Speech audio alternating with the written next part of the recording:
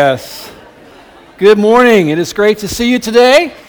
And on this spring break weekend, I know a number of our cohorts are en route to warmer weather somewhere in the U.S., but we are here, and I believe God has something for us. I've got my annual bout with a dry, scratchy throat, so if I conk out right in the middle of the sermon, that's just more time for you guys to come up and testify and give praise to God. So you can be praying about that. This is the culmination today of our 50-day Mind Shift Challenge. It was 50 days ago that we began this journey together. We decided to ask God to use His Word, and specifically the Philippians chapters 2, 3, and 4, to adjust our thinking, right? To be more in line with how He thinks. Mind shift is what we called it. Our theme verse for this challenge all along has been Philippians 2:5. If you know it, say it with me. Let this mind be in you, which was also in Christ Jesus. In other words, think like Jesus. Think more and more like He thinks. I love the Think Like Jesus t-shirt that Enver designed for us. Aaron's got one on right now. Would you stand up, Aaron? Just model that for us this morning.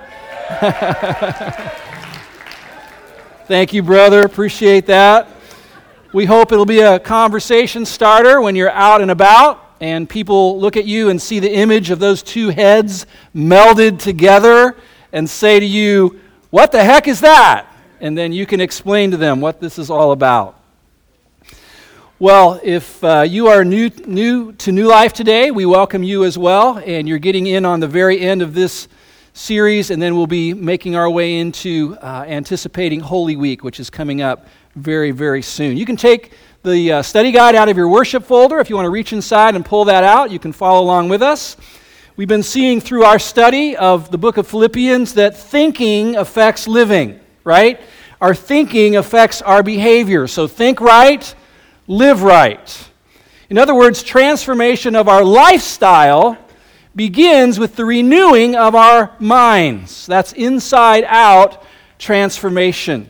We believe the Lord has been doing just that in many of our lives these past 50 days. Now, reach again into your worship folder and pull out this little colored triangle, if you will. It looks like all of these triangles up on the stage hanging from the ceiling.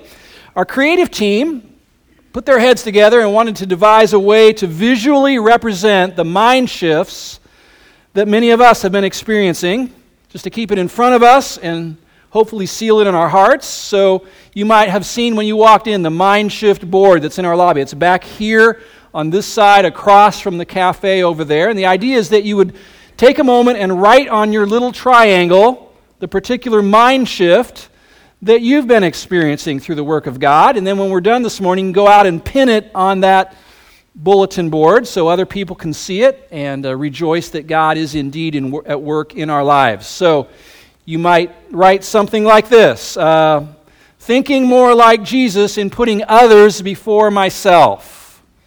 Or maybe experiencing a mind shift in how I think about my past.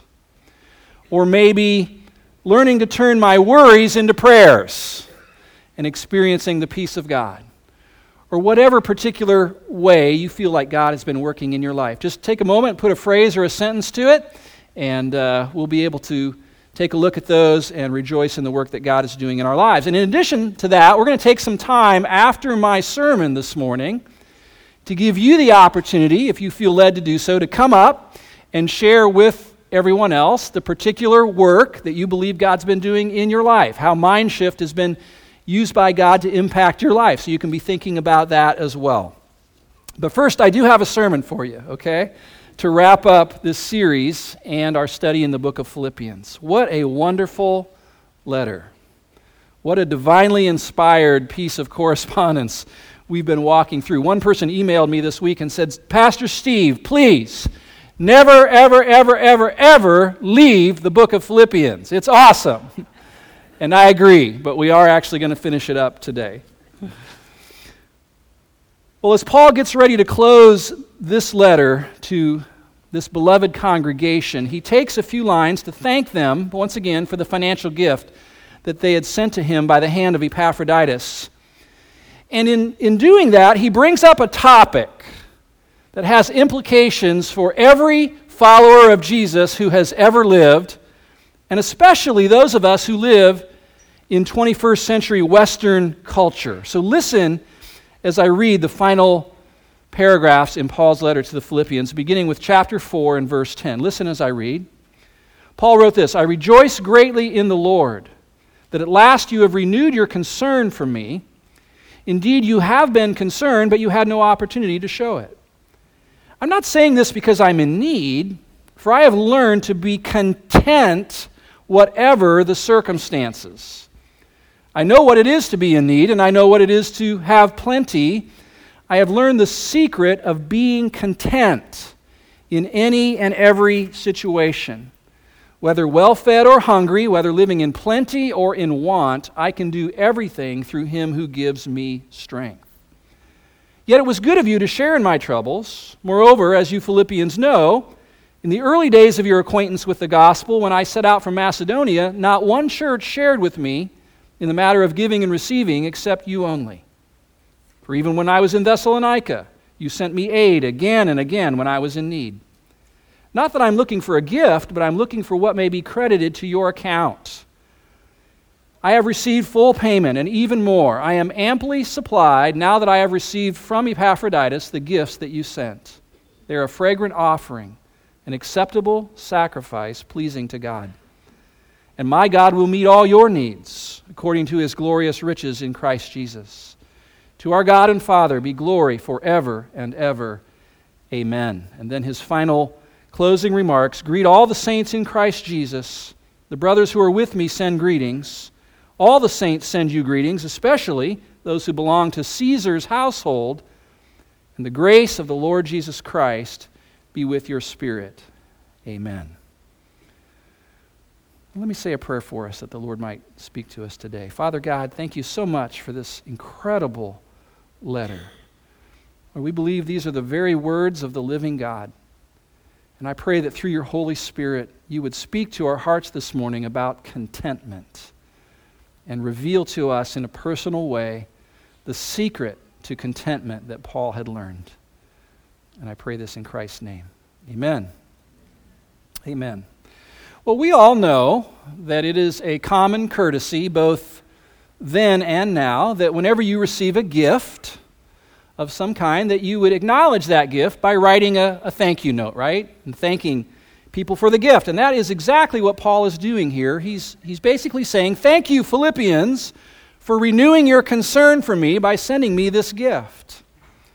But you know, the central theme here is really the idea of contentment. Do you see that? Paul said, I have learned to be content whatever the circumstances. He says it twice. I've learned the secret of being content. And I believe the Lord wants to speak to us today about this matter, being content no matter what our circumstances are. Because let's be honest, we live in a most discontented culture. Isn't that the case? In fact, probably the most discontented society ever in the history of the world. When we talk about being content, here's what we're talking about.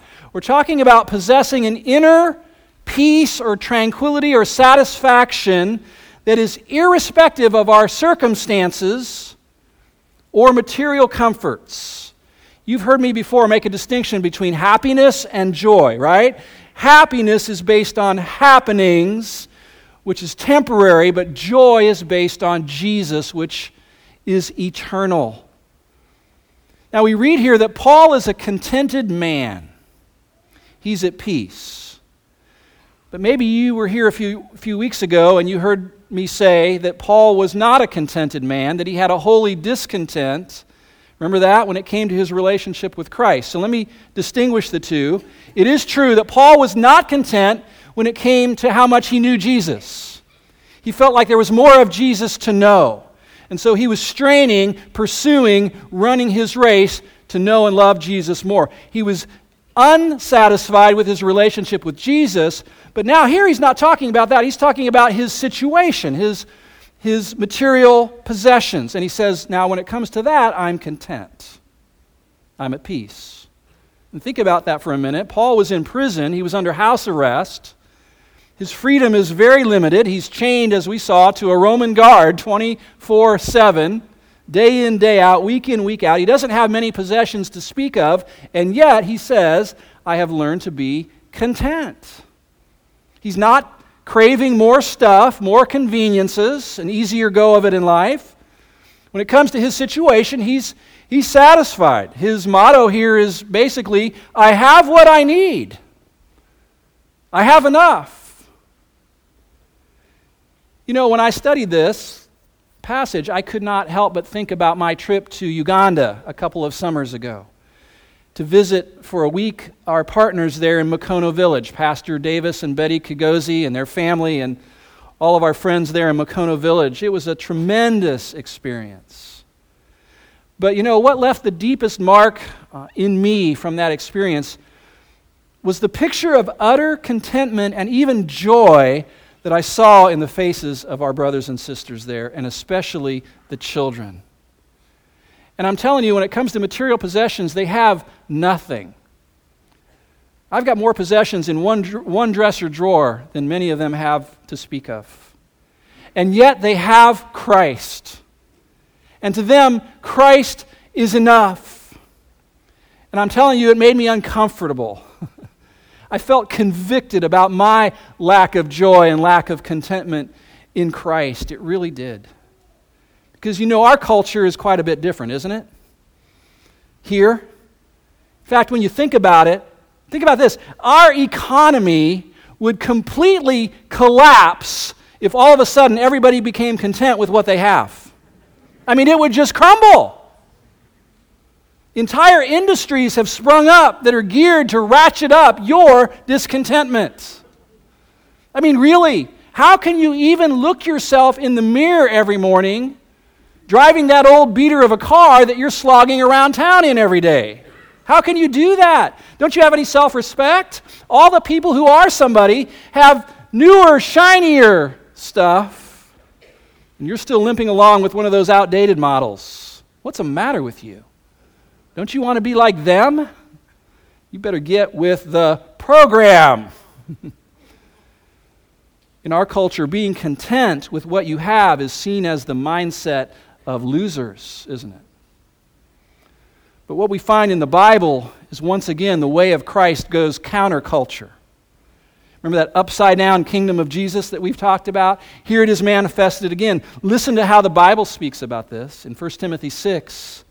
But godliness with contentment is great gain, for we brought nothing into the world, and we can take nothing out of it. But if we have food and clothing, we will be content with that. Almost sounds like a foreign language in our culture, doesn't it? People who want to get rich, it says, fall into temptation and a trap and into many foolish and harmful desires that plunge men into ruin and destruction. For the love of money is a root of all kinds of evil.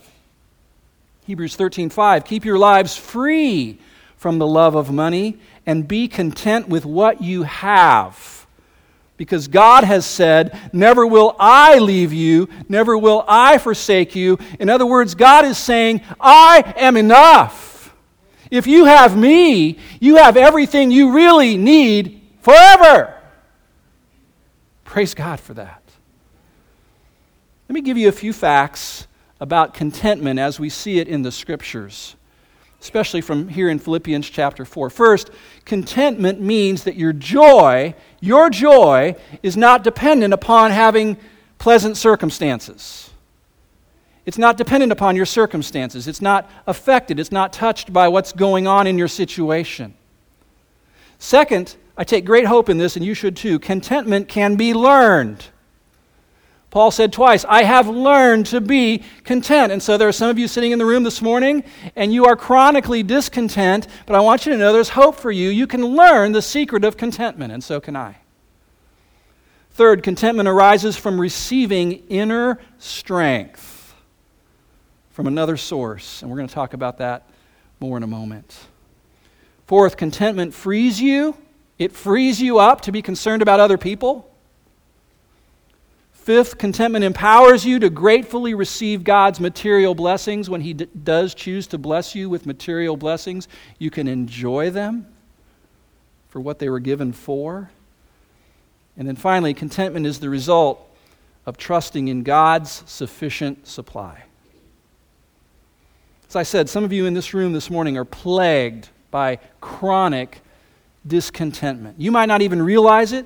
You might just think, well, isn't everybody that way? Isn't that how everybody lives? Always craving for more, more, more? Maybe you would even claim to be a follower of Jesus, but you don't see any real problem with being this way. But I want you to know there is a problem with being that way. Continually craving for more and more. You see, when you begin to trace discontentment down to its roots, which we should do, what you find at the core of discontentment is this: a dissatisfaction with Jesus. A belief that Jesus is not enough and that what He is providing for you is not enough. Here's how I think it often works with us. We get in our minds a standard of living that for some reason we come to feel entitled to. Like I deserve to live at this certain standard, and that standard includes all the cultural emblems of success that we Westerners would identify as such. The house, the car, the closet full of clothes, and all the accessories of the American dream. If by a certain point in your life you have not yet possession of those things, by age 25, or 35, or 45, or 55, if you're not living that lifestyle at that point in your life, you just get kind of rankled by that. It kind of fries your bacon. Or, if you have managed to acquire those things, you wake up one day to find to your dismay that your neighbor next door has gone one better than you. And poof, your contentment is vaporized in that moment. And you're thinking, I got to pull ahead again. I got to make it happen.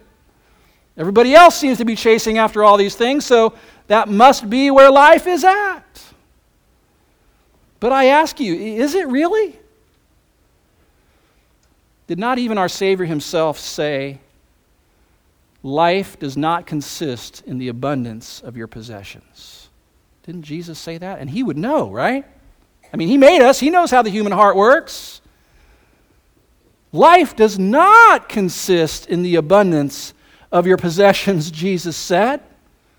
But if the clarity of Jesus' own words is not enough, then how about this? Every time you hear the report of yet another wealthy celebrity who seemingly has it all, taking their own life out of despair, like happened just this past week with Mick Jagger's girlfriend, who seemingly had it all, right? 49 years old. Despairing of life. Every time you hear another story like that, let it be like a shock treatment to your system. Wake up!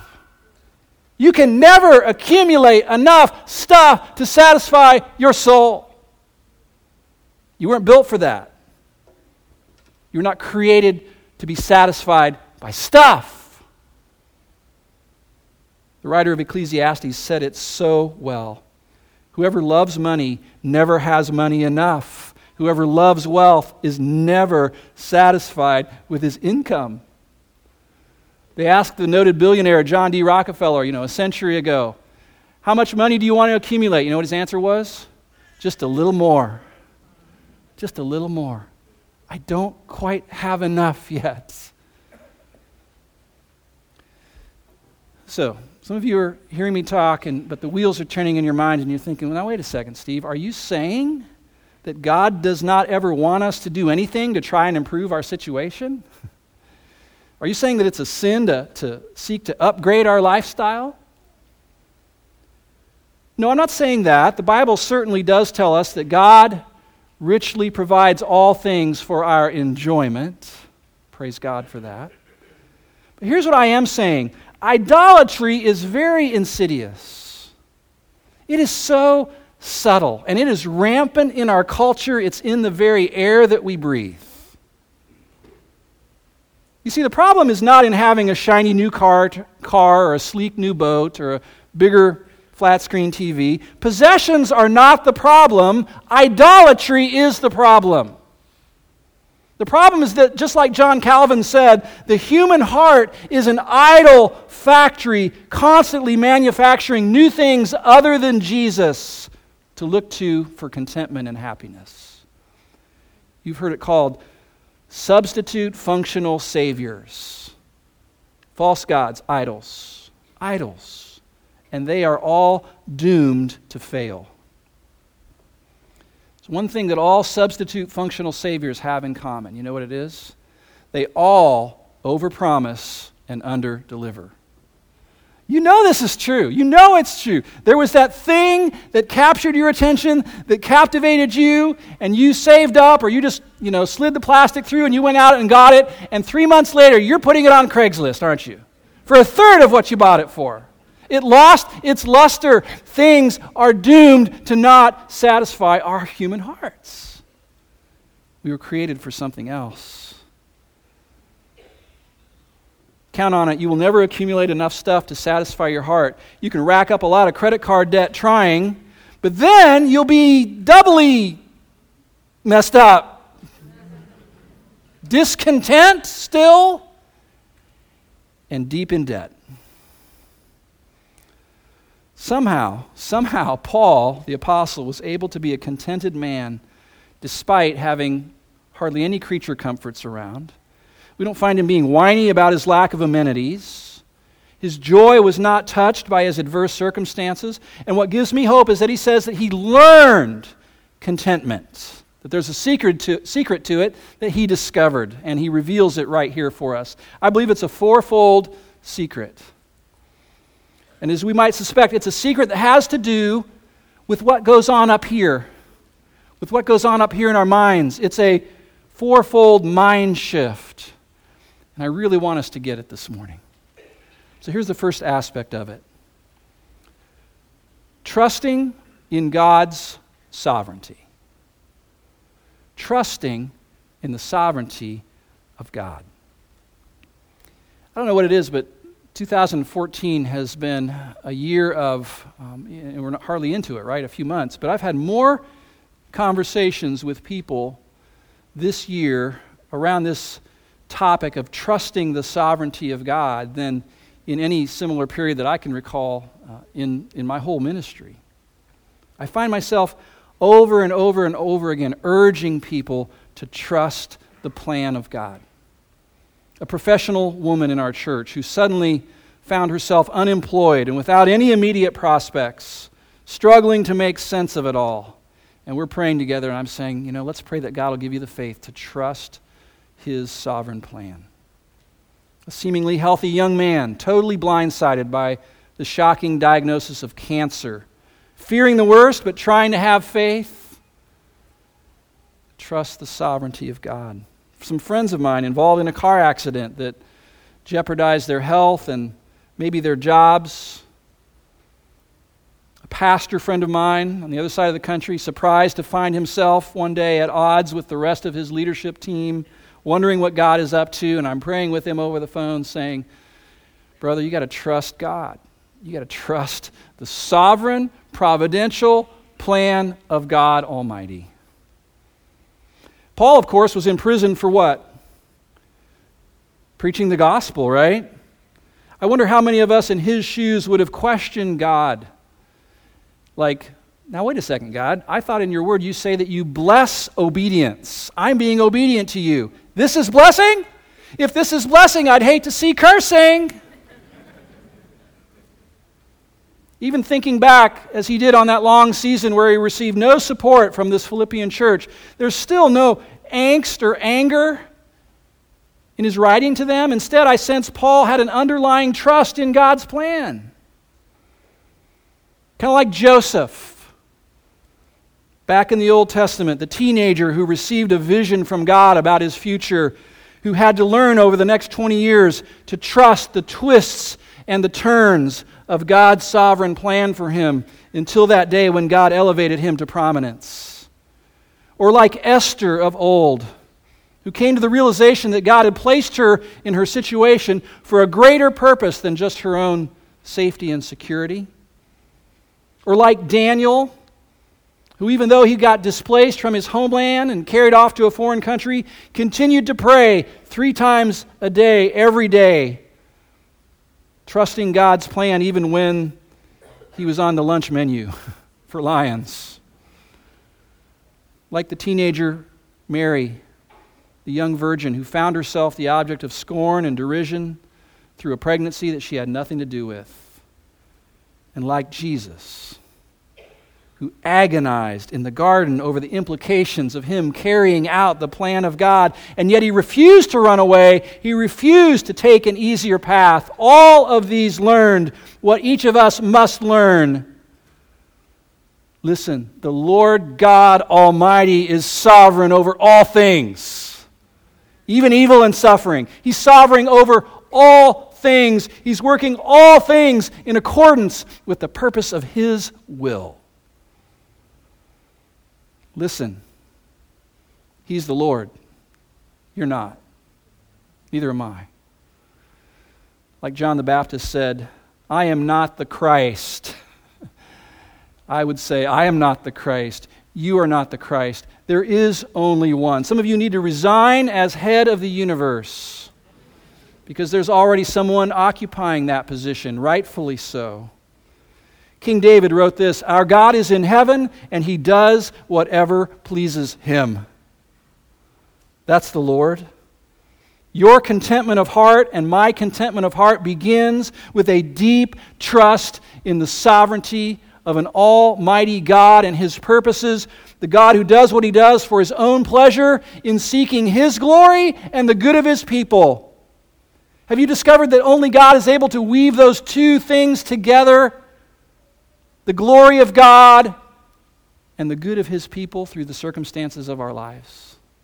I love what John Piper says, when God's doing one thing, He's doing 1,000 things.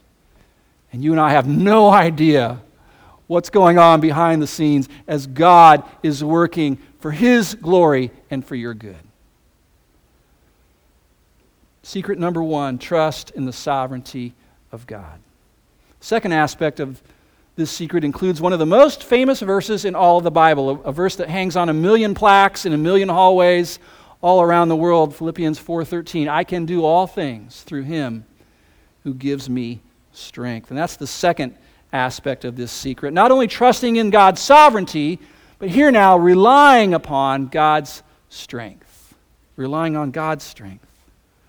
And when you read that famous verse in its context, you realize that what Paul is saying here is that by leaning on Jesus, he was able to endure any kind of situation, anything that life threw at him, from poverty to abundance, from being well-fed and satisfied to going hungry. He said, I can do all things through Christ who strengthens me without losing my joy and without losing my faith. Wouldn't you like to be able to say that? Wouldn't you like to be able to say, doesn't matter what comes at me, I'm always clinging to Christ and I always have my joy? I know I would. I think what Paul is saying here is, I have an internal power source that you can't see, that I'm drawing from. When my tank is empty, when my resources are depleted, when I'm at the end of my rope, I plug into that power source and I experience a fresh surge of power that propels me through the situation with joy. I think Paul was saying, my source is His strength. My source is His strength. Church, listen again to the Word of God. They who wait upon the Lord shall renew their strength. They shall mount up with wings like eagles. They shall run and not grow weary. They shall walk and not faint. David wrote, the Lord is the strength of His people. He's the saving refuge of His anointed. God is our refuge and strength, a very present help in time of trouble. Run to the Lord. A place of refuge was a place where troubled people ran to be safe and secure. Run to the Lord. Where do you run when you get in trouble? Where do you run when life gets hard? Do you run to the Lord? That's where you're going to find the strength to endure despite difficulty, strength to keep fighting against lies and evil and the enemy, strength to keep running your race in pursuit of that prize, even though everybody else seems to be chasing other things. You know what? I can do all things through Christ who gives me what? Strength. Greek word, original word, dunamis, from which we get our word dynamite. Dynamite, God saying, draw upon my dino strength. I will infuse my dino power into your heart so that you won't cave under difficult circumstances. My source is His strength. Would you say that with me? My source is His strength. My source is His strength. Maybe that should be a new motto for you. And maybe it's a mind shift because you're used to relying on your own resources to make it happen.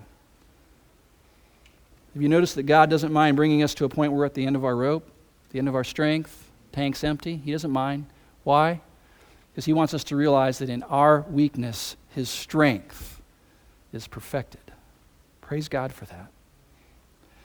I pray for all of you a prayer that Paul prayed in Ephesians 3:16. I pray that out of His glorious riches He may strengthen you with dunamis, dino power, through His Spirit in your inner being. See, he's talking about inner strength. He's not talking about being all buff and ripped on the outside. You can be all buff and ripped on the outside and be a weakling on the inside. And you can be all buffed and ripped on the outside and be buff and ripped on the inside. He's talking about inner strength. Inner strength comes from who? I can do all things through Christ, who has a vast reservoir of inner strength to make available to His people. So, the secret of contentment lies in trusting in God's sovereignty, drawing on God's strength. And when that's your mindset, then just like Paul, you can become freed up to express this third element of contentment, and that's focusing on God's people. Yeah, focusing on God's people. You see, discontented people are that way in part because their focus is on who? Themselves. Write this down. Self-focused people are always discontent. Self-focused people are always discontent. They're always grasping and clawing at other people, trying to get other people to make them feel good about themselves. The problem is it's a vicious cycle because their discontentment leads to more self-focus, which leads to more discontentment, which leads to more self-focus. And some people are in this cycle and have been for years. The astounding thing to me about what Paul writes here is his utter disregard for himself, his utter selflessness. I mean, here he is thanking the Philippian church for their gift, but look again at how he does it in verse 14. Yet it was good of you to share in my troubles. Drop down to verse 17. Not that I'm looking for a gift, but I'm looking for what may be credited to your account. Say what? You guys sent me this gift, and I appreciate it, but what I'm really juiced up about is that your generosity towards me is padding your heavenly 401k account. And I'm excited about that.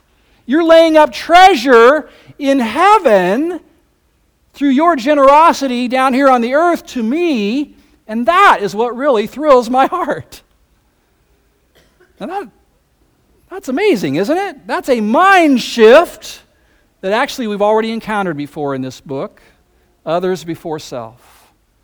Others before self. I'm more thrilled about what God is doing in your life than what you're doing in my life. That's what he's saying. And you know what that's the fruit of? It's the fruit of being fully content. It's the fruit of a heart that is at rest. It's the fruit of a man who's saying, I actually already have all that I really need. But I love that you wanted to help me. It was good of you, and it is good for you. And I rejoice in that. I think we're all inspired when someone who is in difficult circumstances themselves actually focuses outward on other people and blesses them. I remember going to the hospital one time to visit a lady, and I was going to pray for her. And she looked up at me and said, "Pastor Steve, can I pray for you?" I'm like, "You're in the hospital, you're laying in the hospital. I'm here to pray for you." And she wanted to pray for me. That blessed me. It's like the family who's broke, but who prepares a meal to help another family who's going through a hard time. Just inspires us towards Christ, doesn't it? Philippians 2:4 says, "Every one of you should look not only to your own interests, but also to the interests of others." And that's what Paul was doing here. And then this great promise of God's provision that we're all probably familiar with, Philippians 4:19. It was given to those who put others' needs before their own needs. Paul says, look, you've been generous to supply my needs, so here's God's promise to you. Verse 19, "My God will meet all your needs according to his glorious riches in Christ Jesus." You will have all that you need in Christ. That's what he's saying. And so the secret of contentment that Paul had learned involved trusting in the sovereignty of God, drawing on the strength of God, and learning to focus outward on the people of God instead of focusing on self. And then lastly, and maybe most importantly, you and I will find ourselves growing more content in our heart, no matter what life throws at us, when our hearts are aimed for God's glory. When our hearts are set on God's glory. It's just a short doxology that closes out this letter, but it had become really the dominant theme of Paul's whole life and ministry. Do you see it in verse 20? Why don't you read it with me? Philippians 4:20. "To our God and Father be glory forever and ever. Amen." And amen means what? So be it. May it be so. Let me say this. In a sense, you have one overarching decision to make in your life that will determine so much, and so do I. Will I live my life for the glory of God or for the glory of Steve? Will I seek to live my life in such a way that God looks great and that God looks awesome, or that I look awesome and great? That is a foundational life choice, is it not? Two foundations, and so much is constructed off of that choice. Do I exist for the glory of God, or do I exist to make a name for myself? Huge decision, and make no mistake, it's a choice that will determine your level of contentment in this life. Because you will realize that God's glory is most magnified when others see you valuing God above your ease, your convenience, when they see you worshiping God above entertainment, when they see you being satisfied in God even without having all the trappings of worldly success. When His fame becomes your and my preeminent pursuit and joy, then the people who know us can justifiably say, "Wow, God must be more awesome than I thought." I mean, look at how Jim's living his life. Look at how Mary's living her life. Seemingly satisfied. When everybody else is chasing after all these other things on this planet, these people seem to be satisfied in God. He must be more than I thought.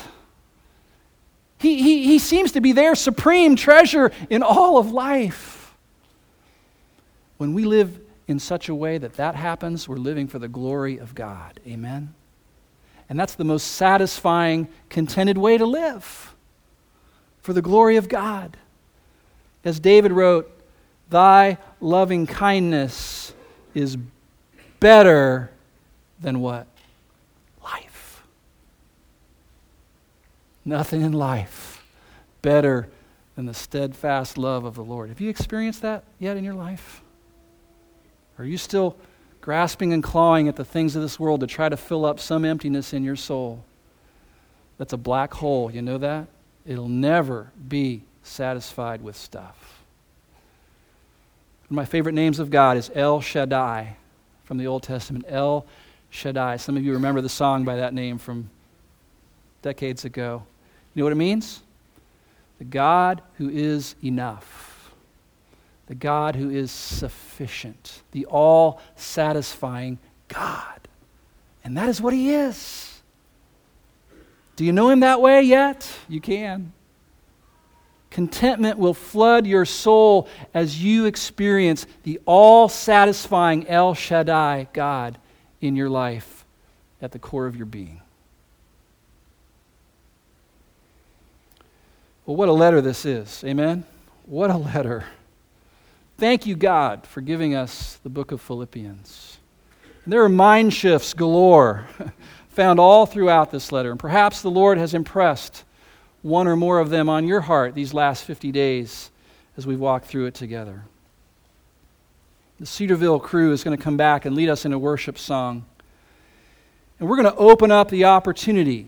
And we don't do this a lot, so I hope you'll take advantage of it. We're going to open up the opportunity for you, as you feel prompted by the Holy Spirit, to come and to share with the rest of us a testimony of how God has used his word and this mind shift challenge to impact your life. It could be something huge, like we heard about last service, or it might be something small. But if you believe that God has worked in your life in such a way that it would bless all of us to hear about that, then what I'm going to ask you to do is during this song, I'm going to ask you to get out of your seat and come and sit in these front rows up here, okay? And Pastor Brian and Pastor Joe will be up here. They'll hand you a little card that just basically will help you organize your thoughts. And if you can keep it to a minute or so, then we can hear from a number of people. And we would love to do that. So, Cedarville crew, come on back up. Let me say a prayer for us. Let's stand together. And so I'm going to pray that the Lord will touch those of you that he wants to share with the rest of us, all right? Father God, thank you for the Word of God. Thank you, Lord, for this message of contentment in Christ that so many of us needed to hear today. I pray that I would become more satisfied in Christ. And I pray that for all of my friends, my brothers and sisters here. Lord, as we lift our voices in song to you in these next few moments, as some come and prepare to share a testimony with the rest of us, I pray that you would be sovereign over all of that as well. Lord, I pray that the congregation would be blessed to hear of your great work in our lives, and that all glory and all praise would be given to you. And I offer this prayer in Jesus' precious name. Amen.